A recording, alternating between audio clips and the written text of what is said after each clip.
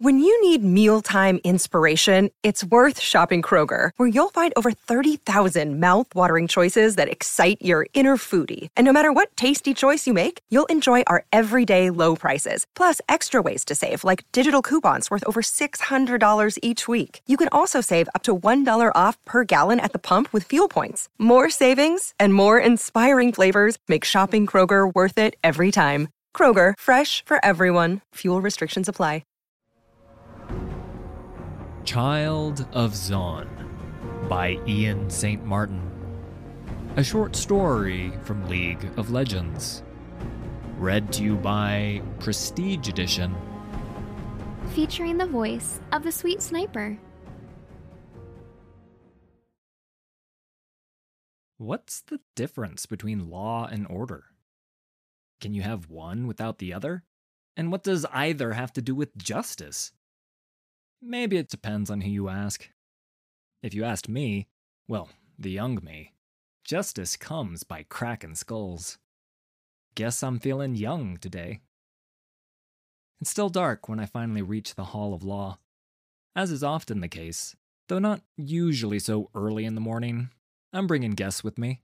A pair of them, 2 from the 7 I had caught vandalizing a row of shops and cafes down on Horologica Avenue. One is snoring from the light tap I gave him, but the other is wide awake, and quite the fan of colorful language. Pipe down, you're disturbing my peace. I tighten my metal fingers around his collar and nod to his accomplice, slung over my shoulder. If I were you, I'd take a hint from your friend here. This is brutality, he hisses. Where are we? In Noxus? Noxus? I have to stop myself from laughing. I wish. If we were in Noxus, I'd be taking you to the reckoning pits, not a shaming cell. The imagery gives him a jolt, and I get a few moments quiet before he's back at it. You think you can silence us, but you can't. We are going to expose your system of oppression and tear it down. And breaking all the windows in a tea room accomplishes this how? You're just another bored, spoiled brat looking for a reason to smash things. You aren't helping anybody. We're speaking up for those without a voice, he snaps. For the poor and the downtrodden. I look at his clothes. New, clean. There hasn't been a day he's wanted for anything. Well, I am one of those poor, downtrodden Zaunites, and my voice works just fine. And now you are part of the system. He spits pink onto the street. Put a few cogs in your pocket, and you turn on anything. How do you sleep at night? There's an itch I get wearing these gauntlets. The urge to feel a rib cage wrap around my knuckles. That on some days is damn near overpowering. Try as I might, his words have my blood getting hotter, and my Hextech fists begin purring in response, ready for a scrap that's usually sure to come. But I tamp it down. When I'm not rounding up idiots for smashing up tea rooms, I sleep like a baby. Mercifully, we reach the doors. Here, help a poor Zaunite in need. I use the talker's head to knock. I confess letting a touch of my frustration slip into the last rap. It's loud enough to get someone to work the lock from the other side. Warden Keppel! I grin at the blinking face behind the slowly opening door. Getting an awfully early start, eh, Vi? He grumbles, pawing sleep from his eyes. Injustice never rests, my friend. I drag my arrest through the door, giving Keppel the quick version of the morning's events. I've apprehended 2 of them. I finish. Both suspects are... I look at each of them, now both snoring in tandem. subdued. Keppel raises an eyebrow. Sure seems like it. Sheriff Caitlin's already looking for you, upstairs. I trust you can handle the processing for this pair of recreational revolutionaries, then. I'll get it logged. Keppel grunts as I dump one of the punks in his arms and the mouthy one at his feet. I flash a smile as I pass him. You're an asset to the Force. Caitlin's office is a mess. The creaking wooden desk is smothered, hidden beneath a forest of brass pneumatube capsules and the endless forms, messages, and edicts that they contain. The sheriff is lost somewhere in that forest, rummaging through warrants and mandates and the demands of her bosses and the merchant clans. It doesn't look like she's left the room in days, leaving me to guess at how short her temper might be as I close the door behind me. Sit down, She says without looking up, still digging around for something. Straight to it, then. What? This about those punks? I clear off a chair and sit, flexing the mechanical fingers of my right hand and propping my boots up on the corner of her desk. They'll be walking around again in a few days. If you ask me, I went easy on them. This isn't about that, She answers, each word somehow more tired than the last. There is something that has been brought to our attention, developments that are complicated that we need to look into. It's about Zaun. I see then that it's not all lack of sleep weighing Kate down. Something's got her guard up, an apprehension that's rare in a woman who can put a bullet through a silver cog from 3 streets away. Is it her? I ask. Can't keep the acid from my voice. Kate finally stops hunting around her desk. Those sapphire eyes flick up to me. No. This is something different, something new. New? I repeat, though no more sense comes out of it. Kate takes a slow breath. Something is happening in the sump. I cock my head. It's pretty damn far from our jurisdiction. Ever since the split, Says Kate. our cities have existed in symbiosis. Despite appearances, one can't survive without the other, so a balance must be maintained. Split, they call it. Usually a split is clean and even. In this case, some rich merchants got excited about digging a canal, too excited to make sure the land was stable.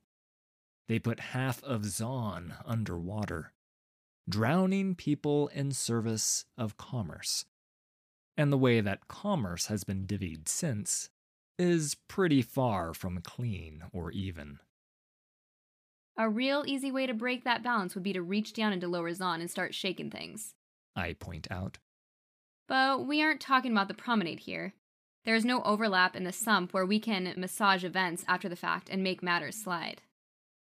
Kate sighs. These are all the topics that have been discussed and considered. By who? I ask. Care to clue me in? I'm able to tell you as much as you need to know. And right now, you don't need to know that. So, what does this have to do with us? I ask, fiddling with an empty pneumatube capsule. What the Undercity does is its own business. Not this time. Kate plucks the capsule from my hand, setting it down as she sits back against the desk. I frown. She isn't normally this tight-lipped. What's changed then? We don't know. Kate answers. To find out, we need eyes down there. Someone who knows Zaun. That's where you come in. This is all pretty vague, Sheriff. I shake my head. What about the Barons? You think they're just gonna sit back and let Piltover send wardens down to their turf and start flipping tables? Kate gives me a tired grin. Is that the big bad Vi I hear, scared of a few little Barons? I cross my arms over my chest. I just like to know who's gonna be looking for my scalp is all. The Barons won't be an issue. Oh, really? I raise an eyebrow. And why is that? 'Cause they're the ones asking for help. I sit up straighter at that. You're right. This is new. I shake my head. Something is very off with this, and I'm not getting anywhere close to the full picture. Still, a lot of bad blood between the Barons and the Wardens. There's a dozen ways this can go wrong. I wouldn't worry too much on that account. She says. Because you won't be going as a Warden. Those kids you tuned up, happen to have spawned from Clan Medarda, and their parents want your head. She holds up a sheaf of vellum missives. I can make out the calligraphy through the light coming in from the window. From that same window, I hear the beginnings of a crowd gathering. An angry one. Lucky for you, Kate says with a smile. I talked them down. You can keep your head as long as you're out of the wardens. You're leaving town, going home to reflect and reconnect with your roots. Cute story. The word home sticks out, whether she meant it to or not. All these years here, guess I'm still a visitor. One who's getting the boot for doing her job, because someone has enough cogs to think they're above the law. Convenient, too. This means you'll be on your own down there. The levity drops from her voice. No backup, and appearances must be kept up. I'll need your badge and your hands. Go down to Zaun? I work the clasps on my gauntlets and take them off. Don't know what I'm looking for, only that it's bad enough that the Chem Barons can't handle it.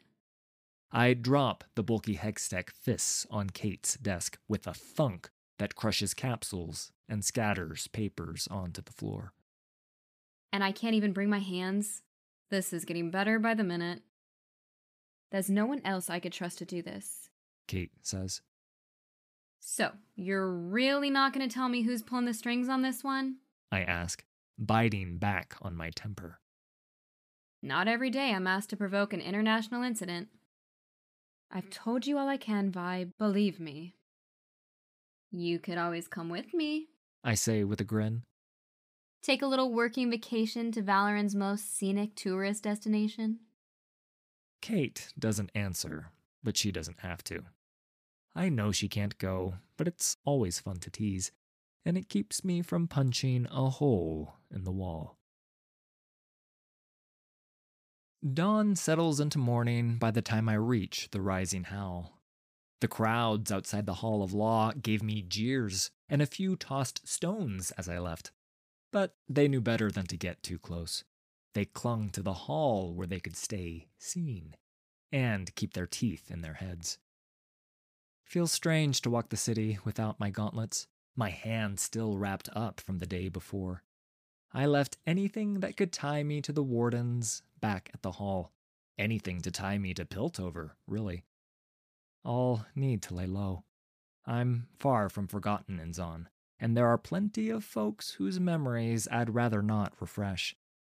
I'll go down, see what's got the Baron so spooked, and be back in a few days, tops.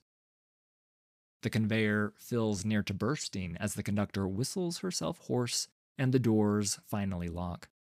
Hydraulic winches loosen their grip on the great chains holding us, and the descent begins. I find a seat on the bottom level of the pod, staring out through the bottle green window panels as we sink. The morning light has spilled across all of Piltover, glittering off towers of iron and glass, but only teases the lips of the chasms. The light will reach the promenade, Zaun's highest level, but won't be much more than a glimmer any lower than that. I shift my boot, seeing a symbol scratched crudely into the floor. Some kind of spider. The air already starts to slicken as the conveyor slides through the promenade, and I taste chem fumes and feel a low sting in my nostrils. The new spire comes into view, a giant tower of pale stone and shimmering glass, starting all the way down at the entresol. Mechanicians, laborers, and menials toil in its base levels, synthesizing and refining their hex crystals before shipping them up to the city above. Of the process, all that remains in Zaun is the concentrated runoff, more dangerous than the gray by tenfold, at least by the smell of it. I'm not sure who owns this spire. Ferris isn't the only player in the synthetic hex crystal game anymore, though they still make the strongest, purest kind. Word is even chem barons like the Poindextrous are trying to make their own brands of cheap knockoffs without the merchant clans. But most likely, This spire is yet another joint venture between the barons and the clans. As we descend to the entresol, something catches my eye through the window. The conveyor shafts are no stranger to graffiti, but one mark stands out bright and new against the faded tags it's covering. A spider. I look down at the floor. The mark is the same. My eyes go back to the window and I find it again. And again. I stand up, pressing my back to the wall as the howl shudders to a stop at the entresol. The conveyor empties, and more than one pair of eyes look at me with alarm when I don't exit. A bell chimes, a signal the rising howl is due to depart. The conductor descends the stairs, peering this way and that, before spotting me. Lift's going down soon, She says, the unease clear in her voice. You're heading sumpward then? I take a look around, seeing an empty platform beyond the doors. Looks like I'm the only one. May not pay to be unique in this regard, dear. She takes a step closer, pushing her goggles up to her brow. I can see the fear in her eyes. Sump's not right these days. Best to stay further up. You know anything about it? I ask. The conductor looks down, fidgeting with her sonophone. Enough not to trifle with it. I consider her for a moment. I think I'll take my chances. She lingers, hoping I'll have a change of heart, before giving a slow nod and clambering back up the stairs.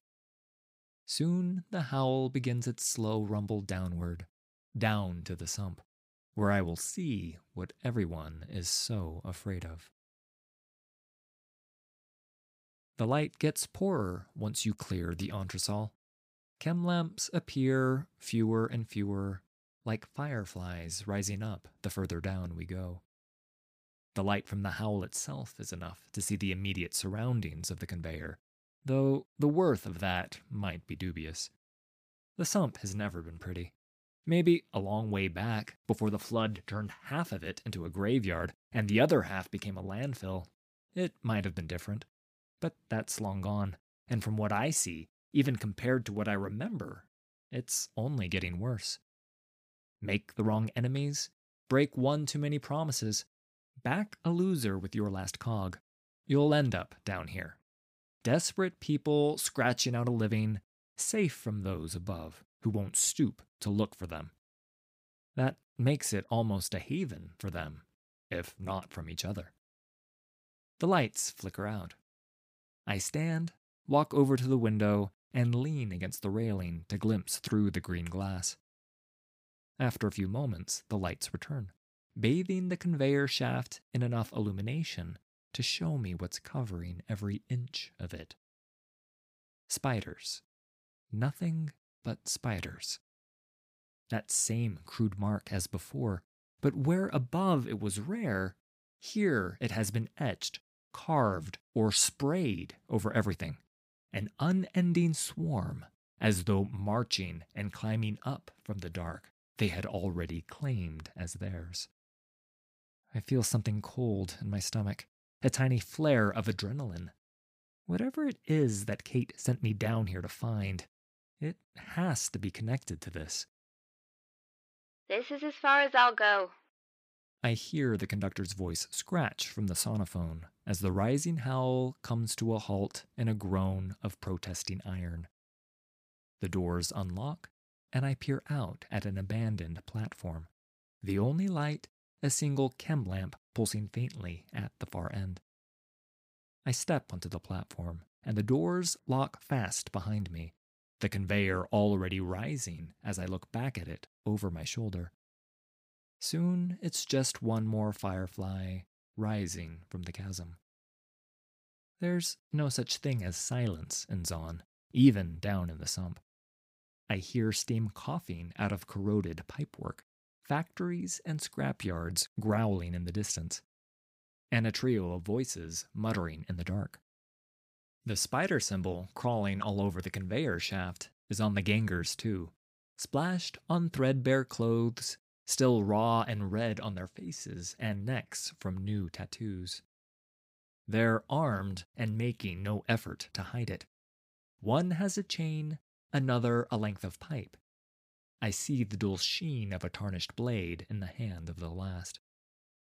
They're young enough not to recognize me. Whatever gang this is, these are new pups, the most likely to do something stupid in order to prove themselves. "You lost?" one of them says, the one holding the knife. Can't say that I am. I answer, playing off a bored calm as I take in every detail. Posture, health, temperament. I know in a few seconds which of them take the orders and which of them gives them. Which are most likely to run, and who is willing to spill blood. I make to pass them. The blade flicks out ahead of me, catching the yellowed light from the chem lamp. "I think you are." He looks me over. "Tell me, sister, have you come to hear the voice?" I take a slow quarter step to keep all three of them in view. Whose voice might that be?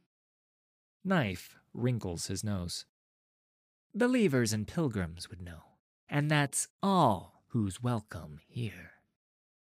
Time to turn around and go back home, sun-stained filth, Another of them spits. He gets a hissing chorus and agreement from his mates. I could probably get more out of them. The name of their gang, who this voice belongs to, how exactly they have the whole of the sump running scared. But the urge to lay hands on them wins out. Boys. I shake my head, smiling. I make a fist, and my knuckles crack loud enough for them to hear. I am home. A quick side glance to each other, and they rush me. My eyes go to weapons, flicking from blade to chain to pipe to see who I need to drop first. The air tastes like ammonia and grease as the tension cracks open. Adding a splash of blood won't hurt.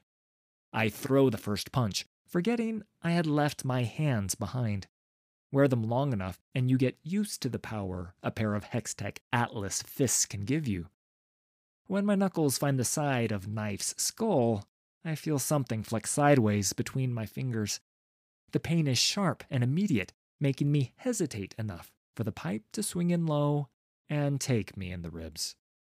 The third circles, chain lashing my legs, but my focus is on the blade. My punch had sent him to all fours. A knee to the jaw, and he sprawls. I snatch hold of the chain, wrenching the ganger holding it into a headbutt. His nose mashes flat against my forehead. He topples, clutching at his face. The whistle of the pipe makes me duck, throwing its owner off balance, and I add to his momentum to send him crashing into a wall. Pipe springs up to his feet and freezes. His eyes dart from me to Knife, back to me, then to Chain. The pipe pings as it hits the ground, almost drowning out the pounding of his boots as he runs for it. I lunge after him, but I'm stopped cold by a spike of pain in my ribs, squeezing my lungs shut. I let him go. Knife and Chain aren't worth the trouble. I snap the blade beneath my boot and fling the weapons off the platform, ignoring my ribs as I start making my way deeper into the sump. They say that when something's hurt and on the run, it heads back to what's familiar. A nest or warren, some kind of sanctuary where you know you'll have some walls to put around you. Precious few sanctuaries in the sump, for me at least. There might have been a handful of places I could go, but now everywhere I look, there's that mark, the spider that swallowed everything. I need somewhere to catch my breath, and down here, there's only one place I can think of. I'm hazy on when and how I first ended up at Hope House for Foundling Children. I haven't thought about the orphanage in a while, but I still know the way by heart. You always remember how to get home, even if you ran away from it. I stay out of the open, keeping to shadows and side streets to avoid any more encounters. I watch clots of gangers moving around, every one of them armed, but no chaos. They aren't breaking or wrecking a thing down here. Why smash up what you already own? My hand is getting distracting, joining my ribs with a sharp poke each time my heart beats. I can feel it swelling up under the wraps. Not broken, but damn near close. I just pull them tighter. Round a corner, and there it is. Hope House in all its dull, crumbling glory. It was far from in good shape when I left it, and the years since haven't been any kinder. I'm amazed it's still standing. For a second, I'm a kid again, coming home banged up from a scrap or a heist. I can't keep the smile off my face seeing it. Kids chase each other around the front of the building, the faster, healthier children outpacing those with a missing limb or wheezing through third-rate asphalters. They see me coming and scatter. Trust is a hard thing to come by this far down. One of the first lessons the abandoned are forced to learn. One of them makes for the front door. He hurries up the worn steps leading to the entrance, nearly stumbling face first before reaching it. His fist pounds on the door until it opens, and a young woman looks down, too young to be his mother, but old enough to be responsible for him. Now what did I tell you about playing on these stairs? She scolds, thumbing away a smudge of grime from the boy's cheek. I've told you they're tricky, and if you're not careful, one of these days... One of these days, I say, stopping at the foot of the steps. you'll collect a crack in your skull. Her eyes go wide. I knew her voice the second I heard it, and it's enough to sting my own eyes a touch. My mind fights to reconcile the young woman standing there with the shy little girl I once knew. I used to have to warn a little girl about that all the time. I smile.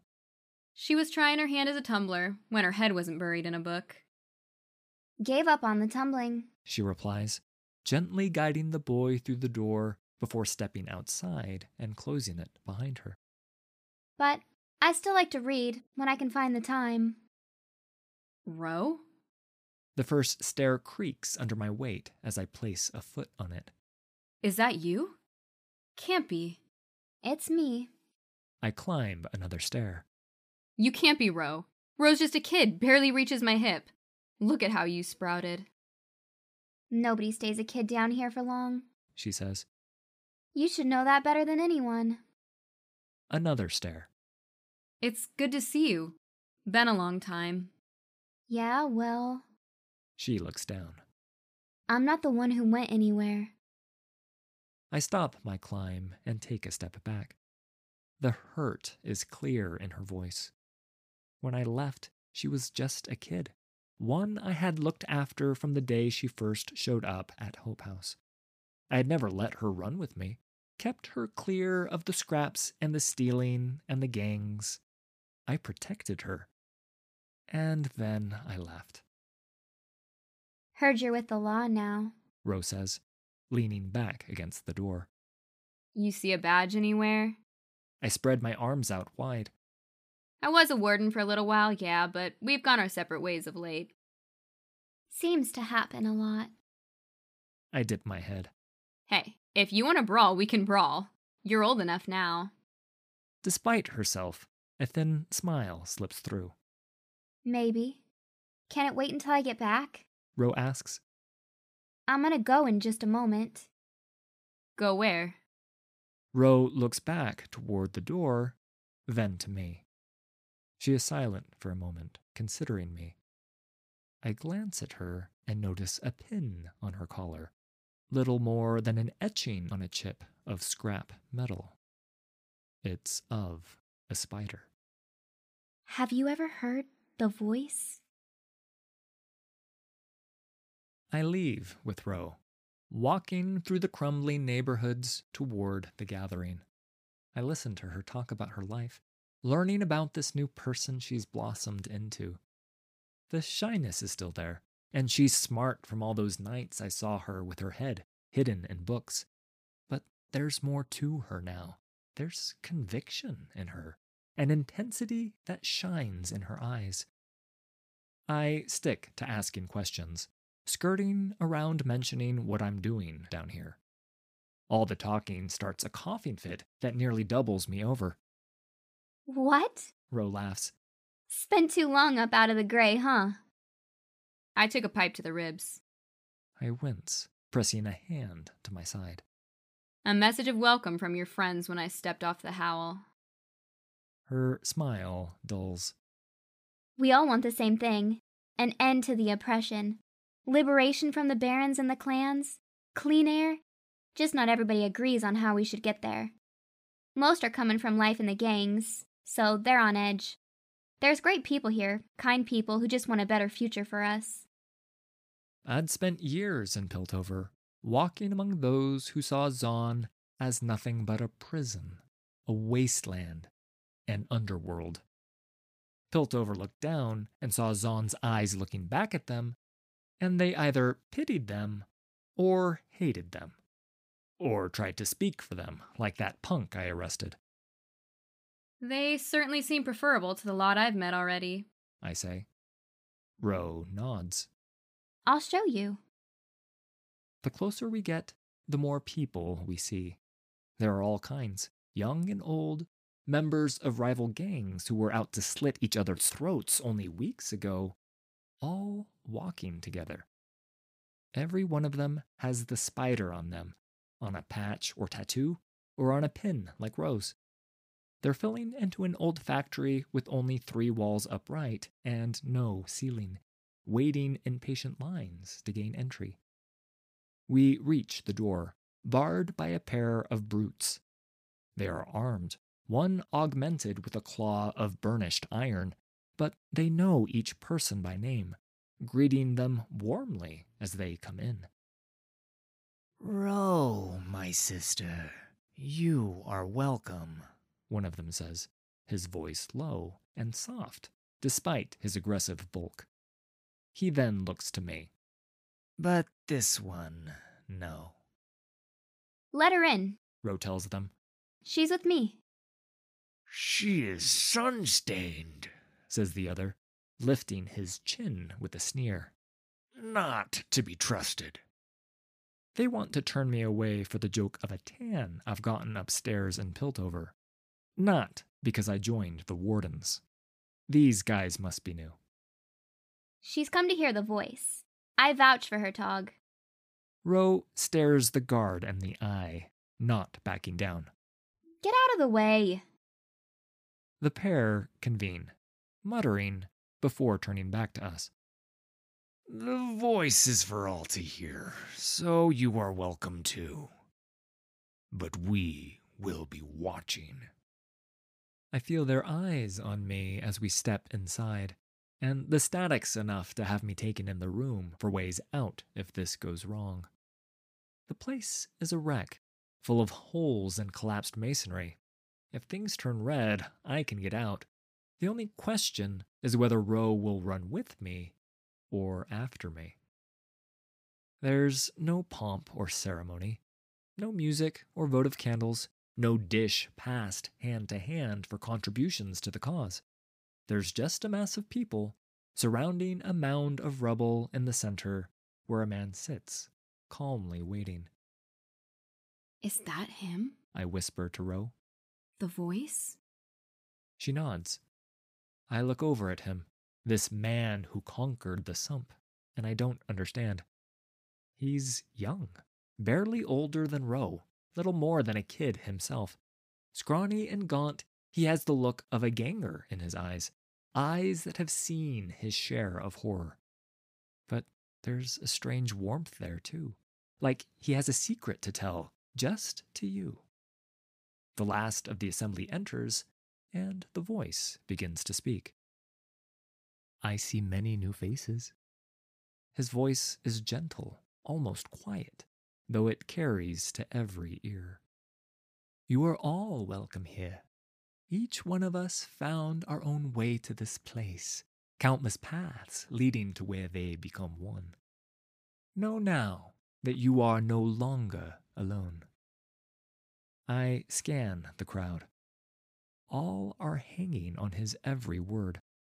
I wonder how many have never heard those words spoken to them before. The rejected and abused, the forgotten, seen as people for the first time. We all bear scars, the voice continues. The marks of our lives we've had to live, our trials and our suffering. The world has done all it can to beat us down, to convince us to stay there and be grateful for what little we have. That has been the reality here for far too long, and it is time that changed. Murmurs of affirmation wash over the gathering. You don't need to work as a warden to feel the tension ratcheting up. The voice is dredging up wounds, making them raw again. He isn't lying. These people have borne more than their share of hurt. But I can see the game he's playing, hidden beneath that truth. How long have their boots been on our throats? His voice begins to rise, its edge sharpening. The Chem Barons, they use our home to build their wealth, and what do we get from it? We get poison in the air we breathe, in the water we drink. Sickness, pain, death. Is this what we deserve? No! The crowd is angry now, playing right into his hands. I glance at Ro beside me and see the same rage on her and every other face. Maybe it's the contrarian in me, but I feel like they should have found a theater to hold this performance. I say no more, growls the voice. No more will we weep for our brothers and sisters too weak to stand, or watch our children's lives waste away. The barons will pay for what they have done, but more than that, we will bring justice to those they truly serve. Here it comes. The voice stabs an accusing finger skyward.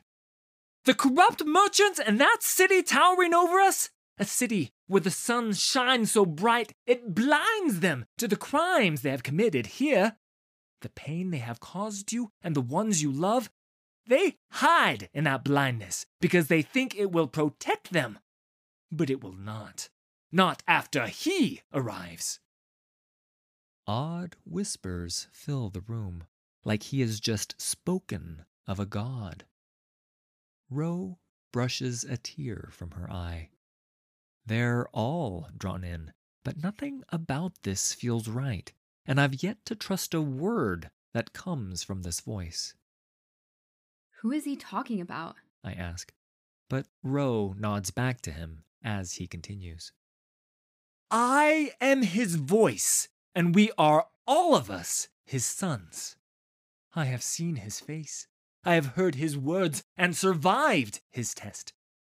He laid his hands upon me as his chosen, to seek out his flock and make ready for his return.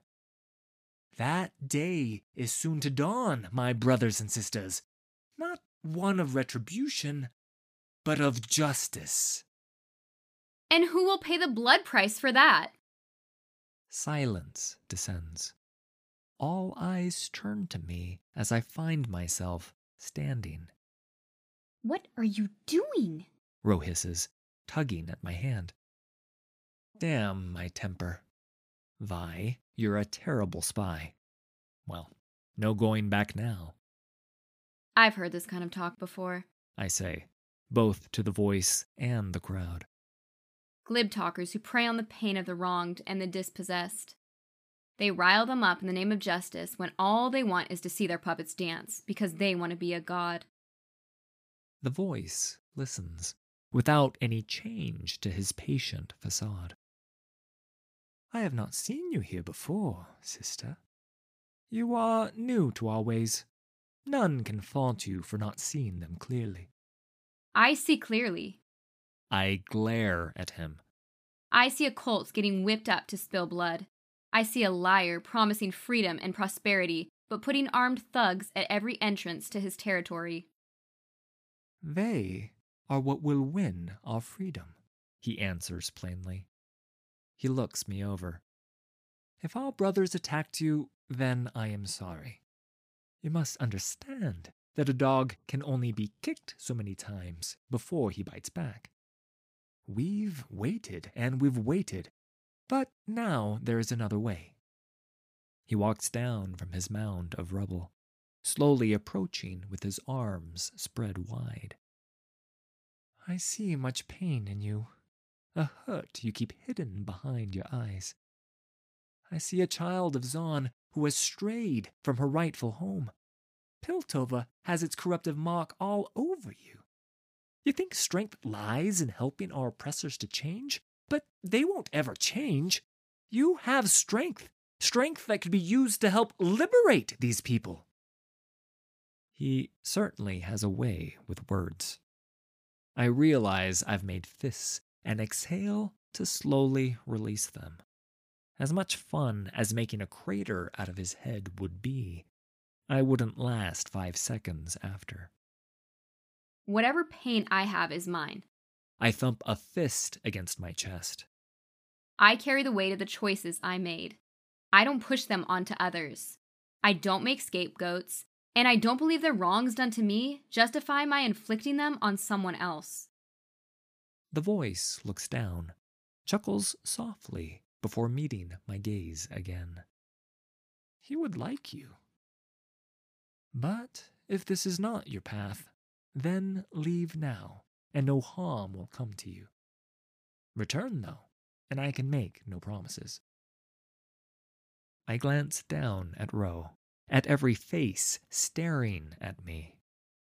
I'll go, and so should all of you. There's no one coming, no great being to deliver you. All I see is a man looking for lost people to do his bidding. Again, that soft smile, almost sad and without a hint of malice. No, my child, he is very real. And soon enough, you won't have to rely on my words to know that. True to his claim, no one touches me when I leave, not even a threat. I don't hear a harsh word until I am clear of the place and Ro catches up to me. She cuts me off. Who do you think you are? You left. Ro snaps. Years pass and all of a sudden you just walk back in and think you know what's best for me? I heard enough. You can't tell me you actually believe all of this. What's so hard to believe? That there's someone out there who gives a damn about what happens to the sump? I take a deep breath. I know a demagogue when I hear one, Ro. They talk, and they say anything to spin folks up, but in the end, it's never their hands that get bloody. He's manipulating all of you. He's trying to help us. She shakes her head bitterly. Do you even remember what it's like down here? You got out, but the rest of us aren't so lucky. We stay separate and alone, and nothing will ever change. He's going to set us free. How? I try like hell not to sound like a warden just now. And how many are going to be left alive when it's done? Do you know what he plans to do? If you know something, Ro, please, it is very important that you tell me. Something changes in her eyes. Why? Who are you going to tell it to? Why are you even here? I want to understand what has happened. I raise my hands, trying to walk back the suspicion, curdling our talk. What is happening now so that I can keep 2 cities from falling apart? Ro laughs, but it comes out as half a sob. You've been in the sun too long. You lived up there for all these years. You say you care, but what the hell have you done for us? Ro. Just name something. She presses. One single thing you've done to help these people, to help me, instead of keeping us all locked where we are. It's not that easy. Why not? It's a simple question, but it hits me like a knife in the gut. A child might ask it, trying to figure out why the world doesn't make sense. Forget it. Go back up. You don't belong here. He's coming by, and then you'll see. All of you up there will see. Who? I grip her shoulder. Ro, who is he? Her expression goes cold. Everyone knows who the voice is talking about. Everyone but you. It's the Dreadnought. Dreadnought? It's night up in the promenade. Kate's left behind anything that might make her stand out, to be recognized as a sheriff of Piltover in the bustle of where the two cities touch. Mean anything to you? I ask. Kate shakes her head once. I'll do some digging, see what I can turn up. What else can you tell me?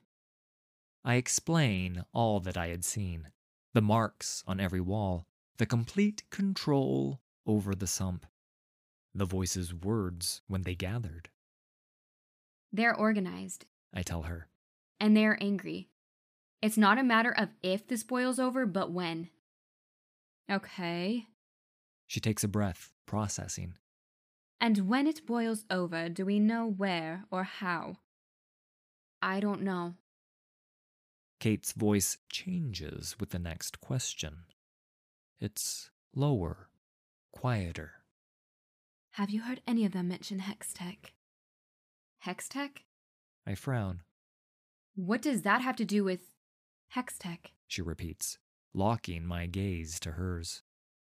You hear anyone stop talking about gems, crystals, magic? That is news I need to know immediately. A question surfaces in my head. One I don't want to ask, but will stay lodged there until I do. Do you already know what you're looking for, Kate? She looks at me. We're on the same side here, Vi. And what side is that? The fact she has to say such a thing puts me even further on edge. It isn't just the Barons involved with this, is it? We've watched them feud with the gangs for years and never lifted a finger. Suddenly there's a new player on the scene that the Barons can't keep on a leash, and now you're talking about Hextech? The clans get spooked about their margins, so they need us to go down and keep Zaun in line. Kate doesn't answer. My blood's up, and I push out a slow breath. Guess I'll have to find out myself. I told you what I could, what you needed to know. She looks me over, her eyes falling on my hand. You're hurt. I'll manage. I stand and start walking. Dawn's light doesn't reach this far down. The flickering chem lamps make a poor substitute as I climb the steps to the front door of Hope House, where that little boy sits alone. Hey, I say softly. remember me? I'm Ro's friend. My name's Vi. What's yours? Both of us are careful as I close the gap. He's pouting, cheeks flushed and arms crossed over his chest. Yuli, Yuli? I say, stopping a few stairs shy of him. Do you know where Ro is, Yuli? He nods his head. She's gone. Something goes cold in my stomach. Gone where, Yuli? The boy looks at me, the hurt making his eyes shiny in a grimy face. She came home mad. Then she left with some of her friends. Now, Yuli, this is very important. I reach out very slowly and place a hand on the stair he's sitting on. He watches me, but doesn't flinch away. Do you know where they went? She said they were done waiting. Yuli sniffles. I wanted to go, but she said I had to stay here. Where did they go? I try to keep my voice soft so as not to spook him, but I'm getting impatient. The new tower. Yuli nods up toward the entresol.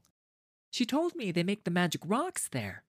I asked if she would bring me one, and she promised that, when she got back, she'd have enough for everyone. I'm already running. It takes time to make it up to the entresol, but once I'm there, I know where to go. the spire, a symbolic and literal image of the common Zaunites' oppressors. It spans both cities, but while all the sweat and blood are shed in Zaun, most of the money is spent in Piltover. At the very tip of the spire is a dome, where the merchant clan's representatives lord over the workers below. What a sight will greet them today, if they bother to look down, to see the base of their tower turned red with blood. The ground is already thick with dead when I arrive. Piltover may be the destination for the hex crystals, but the Chem Barons get their cut for having the spire on their turf, and they make sure they have enough brutes on hand to keep the factory secure. The cult must have run at the gates, dragging down the guards like a tide. I see corpses from both sides littering the way. The security force had chemtech weapons, training, and experience, but they couldn't stop a wall of fanatics, armed with little more than blunt objects and the chance to get a little payback. The gates have been thrown open, and I see men and women that I recognize from the gathering, hauling crates and inspecting racks of round metal canisters. I keep my distance, blending into the crowds. I find my way to where most of them are massing, around a pile of crates seized from the spire. I can't see Ro anywhere. Standing atop the crates is the voice. His face is bloodied and bruised, his clothing torn. He looks like he had been in the thick of the fighting. Using a pry bar, he levers open the nearest crate, revealing racks of small, gleaming blue stones. Synthetic Hextech crystals. This is a momentous day! The voice holds up one of the crystals in triumph. Behold, the instrument of our freedom! For so long we have given everything and received nothing in return. Today, with these, we will balance those scales and take what is rightfully ours. His celebration is interrupted by the terrible screech of metal against stone. All eyes turn upward to the walls of the spire, where a dark shape can be seen descending in a great shower of dirty sparks. Even from a distance, it is enormous, an entire arm replaced by a massive cannon. The body perched upon a multitude of splayed mechanical legs, segmented and ending in sharpened claws, gouging deep wounds into the spire. As it gets closer, I can see that the top portion is vaguely human. Pallid flesh fused to metal and lambent green medical tubing. But the legs belong to a monster. Or a spider. Dreadnought. I hear the name flicker through the crowd, whispered like a prayer. I had believed that the voice was deluded, or a charlatan, that the creature was something he had conjured up to rally an army for himself. But he is real. Things have suddenly become far more dangerous. The dreadnought crashes down to the ground, making impact in a cloud of dust and rock splinters. The people fall to awed silence, parting before him as his clicking spider legs bring him to loom over his prophet. You're here, the voice says, an ecstatic whisper. You're finally here. Indeed, my witness. His true voice is thunder, rendered through furnace iron. I am here. I push into where the onlookers are thickest, my eyes darting, going from searching for Ro to watching what is unfolding. The voice leaps down from the crates, his hands full of hex crystals. Mighty dreadnought, the voice says, beaming. I offer these, hard won with the blood of your children, the key to our liberation.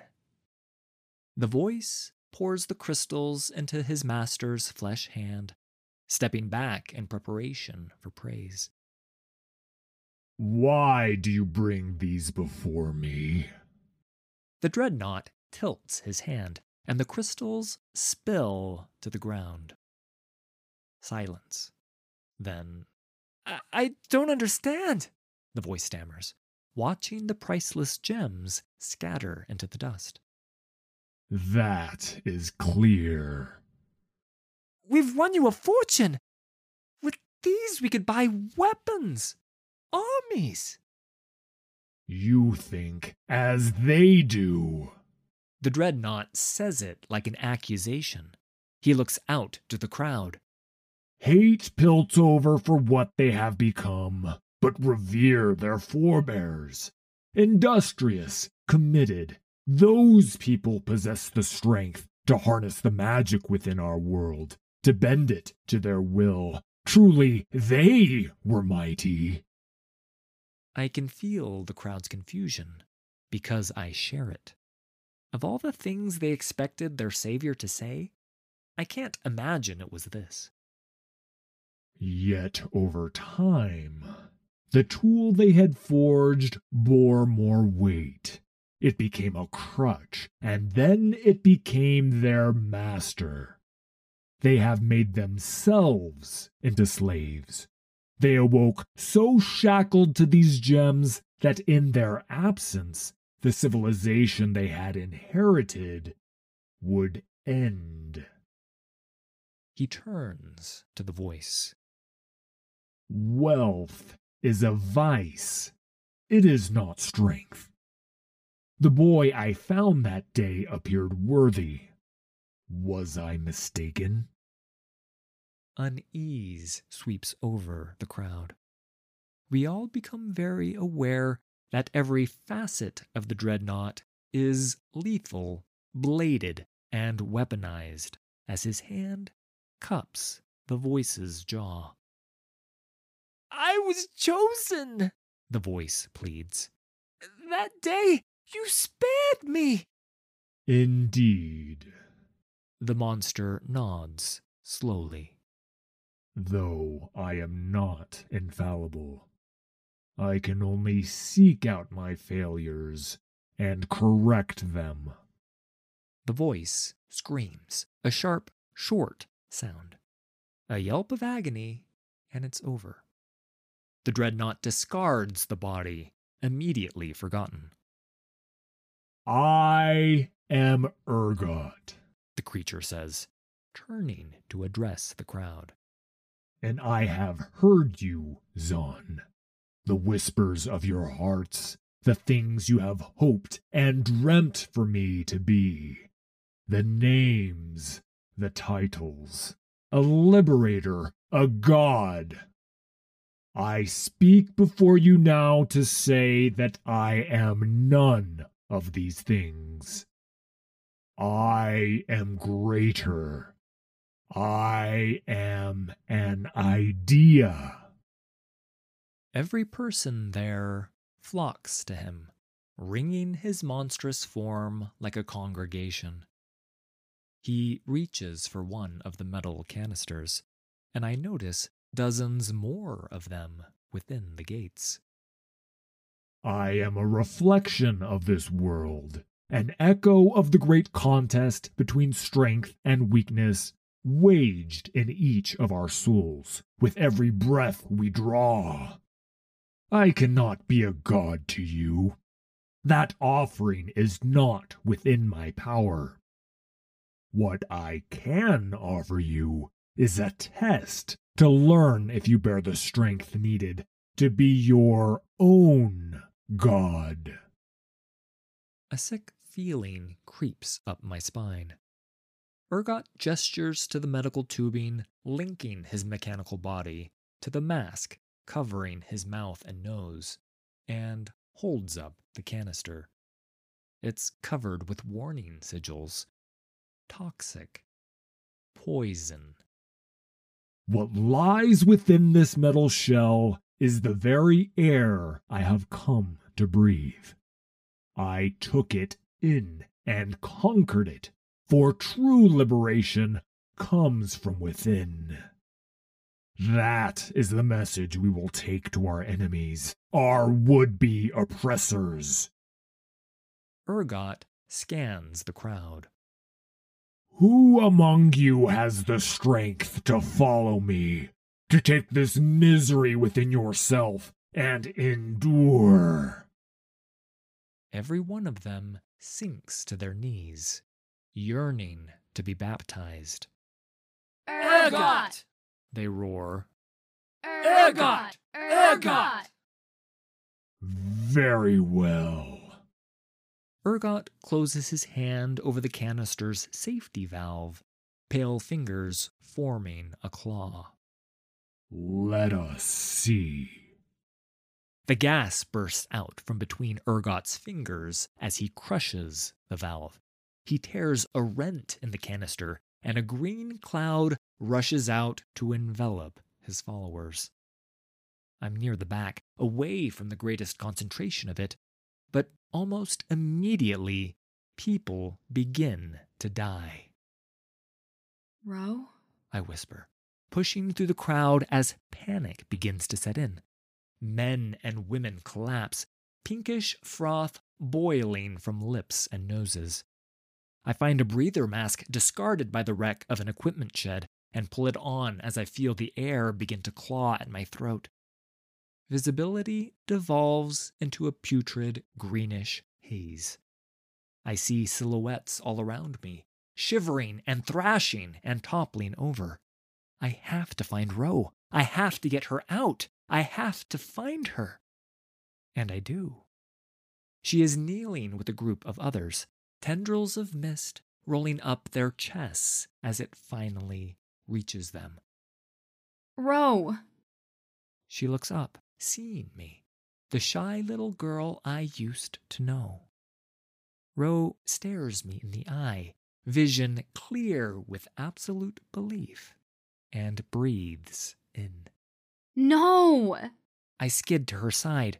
Her skin begins to blacken, dark webs of corrupted veins filling with poison. She gags. Bloody foam rings her lips. I tear the breather mask from my face, trying to press it to hers. Ro spends the last of her strength fighting me, even as she sags to the ground. Her conviction, that ironclad belief, never leaves her eyes until the life does. Less than half of them are still alive when the cloud finally dissipates. Many of the survivors are those who are half augmented, their jaws bracketed in clunky brass esophagetors and prosthetic windpipes. My mouth tastes like blood and burnt sugar. Tears cut through the grime on my face. Arise. Urgot lifts a hand, and his army clambers to their feet. Those who have passed the test bear the right and the duty to grant that trial to the world. He turns his eyes to the peak of the spire. For too long have they been separated from the full fruits of their labor. It is time we return it to them.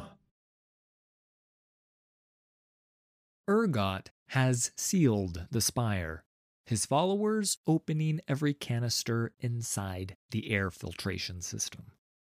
The toxic mist is coiling up the tower like a sickly green snake to fill floor after floor with choking, paralyzing death. I had managed to sneak in before they locked the gates. My heart pounds as I climb the stairs toward the top, clutching the breather mask to my face. I don't know how many dead I pass on the way, but a feeling settles in my gut that I may join them before this day is done. If that's the cost of a reckoning, then I'll pay it. It's a race now. The cult and their monstrous leader are swarming up to reach the dome. The men and women at the peak are clan folk, and if they die, so will many more from both cities. The symbiosis, that fragile peace, will end, and those waiting for an excuse to use violence will finally have one. That's not a fight Zaun ever wins. I'm ready to give my life to see that prevented, to protect those people so that the true innocents might be spared. But when I throw open the doors to the clan's sanctum, all I see makes me want to hate them. The peak of the tower is a shimmering glass dome, painted in painstaking detail to resemble a clear, clean sky. Opulence is heaped upon opulence, from the richly appointed furnishings to silver trays of sugared fruit. The clan representatives here do not reside in a laboratory or workspace. They are in a palace. I hurry toward the knot of frightened Piltovans, trying to suppress my anger, when a familiar face steps forward from their midst. Kate? The sheriff tips her cap. Up here on the promenade, it can get murky where Zaun ends and Piltover begins. Sometimes you just aren't sure where your jurisdiction is. I tell her of what has happened, of what is coming. Well then. She produces a bulky case and hands it to me. You're going to be needing these. The gauntlets purr as they come to life. I make a fist, my aching bones a memory as I wait for the scrap that's coming. Toxic mist tumbles in, immediately stinging the eyes and biting the lungs. Several of the clan folk begin to vomit. Kate's face goes stony, and her rifle snaps up high faster than I can track. I hear the shot and the ring it leaves in my ears. I feel the air tear as the bullet strikes the reinforced glass of the dome. Cracks radiate out from the hole left by the bullet, rushing across the surface like lightning. The dome shatters. Colored glass rains around us, spinning and slicing. The pressure change lashes at the gas, whipping it out of the tower. It buys us a second to breathe, but no longer. The mist fills the entrance, darkening as cultists skulk through. They pace and rattle their weapons, but hold back, waiting. The doorway darkens again, this time entirely. It solidifies into Urgot's titanic silhouette as he arrives, stooping to enter the dome's bucolic splendor, his followers parting before him.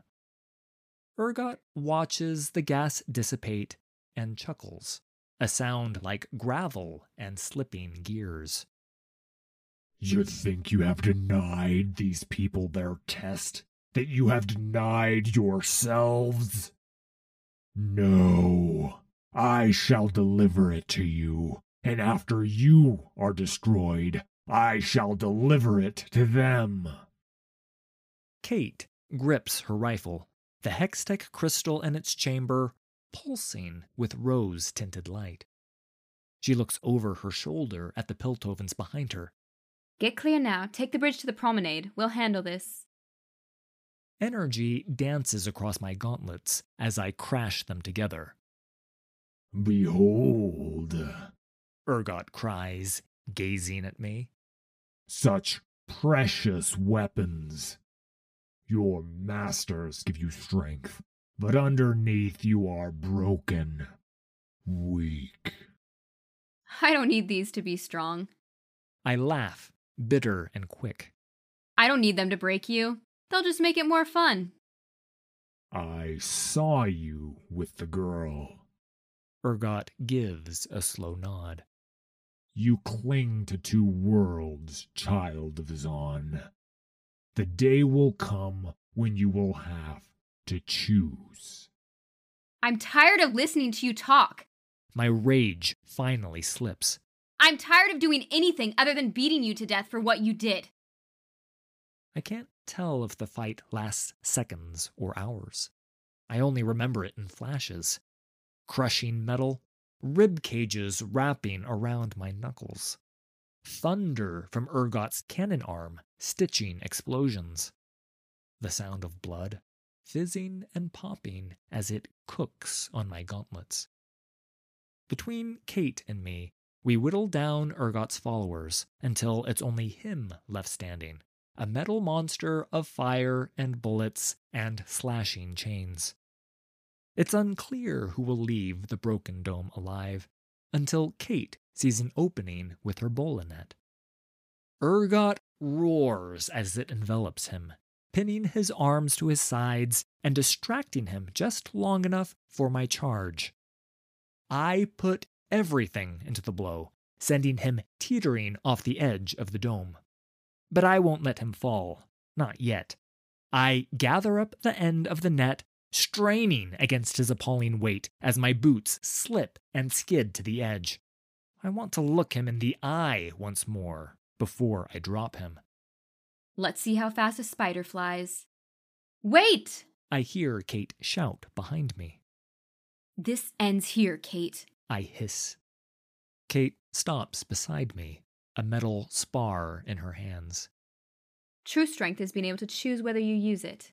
You let him die now. You make us no different than he is. She threads the spar through the net to pin Urgot to the tower. I don't want to listen to her. I want justice. But I know it won't replace what he has taken. I spit and hammer the spar into the ground. It would take a very generous perspective to call the stacks of wind-blown rock just off the isthmus islands. Barren and lashed by salt spray, they're far from any place someone would want to make their home. Seems a few generations back, someone in a position of authority in Piltover agreed, and built a prison there. After my reinstatement into the Wardens, I told Kate that I trusted her to see that Urgot would be transported and interred to the letter. I was headed for the sump, to visit Hope House and use these heavy hands to build instead of break. But I think she saw what it meant to me, and she wanted me here to see with my own eyes that he would face justice.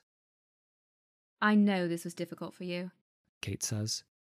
but I wanted you to see the end results of all that you did, so you know that you made a difference. Difference. The word catches in my throat, and my head fills with the image of all those people, suffocating on the poison left in the wake of progress. Putting him away, we saved both Piltover and Zaun a lot of chaos. Do you ever think that something better might come out of that chaos? She looks at me, sighing softly. Maybe. Or maybe something even worse. A lot of people would have to die for anyone to find out, and I can't let that happen. So we fight, and we do what we have to keep things together. That's what the law does. What we do. We preserve order. Law, order. Can you have one without the other? And what does either of them have to do with justice? If you had asked the younger me, she might have had an answer. Ask me now, and I'm not so sure anymore. Urgot's following will wither. Kate says. Ambitious folks will fracture it looking for power. They'll be too busy fighting each other to give us any trouble. You weren't there, Kate. I shake my head. Not like I was. You didn't see the numbers, the commitment. We aren't finished with them, not by a long shot. We're standing on a gantry overlooking the cell block. Cells flank us on either side, the cages cleared as wardens and prison guards bring Urgot down a central passage to his new home. An immense tube of reinforced iron running from floor to ceiling like some gigantic piston.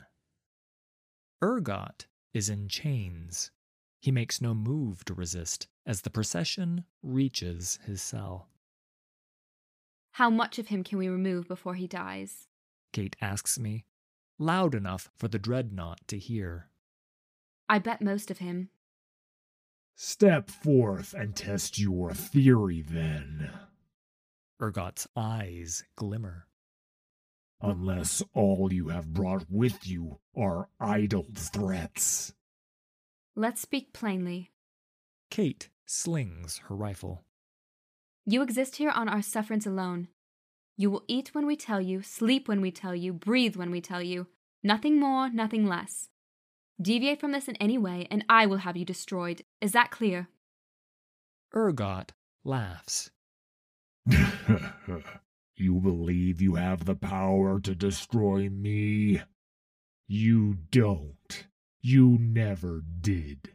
That is a door that will never be open to you.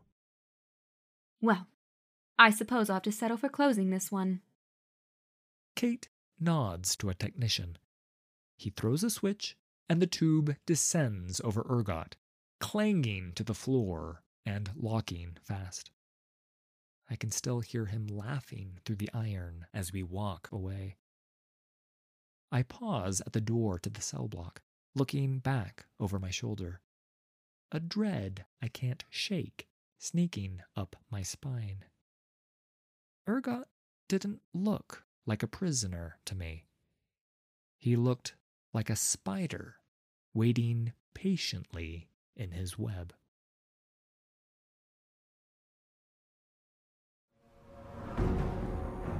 I'd like to thank the Sweet Sniper for this week's collaboration. You can find me at twitch.tv/thesweetsniper. All credit for these stories goes to Riot Games and League of Legends. Full details can be found in the video description. If you enjoyed this production, please hit like and subscribe. There's a lot more coming.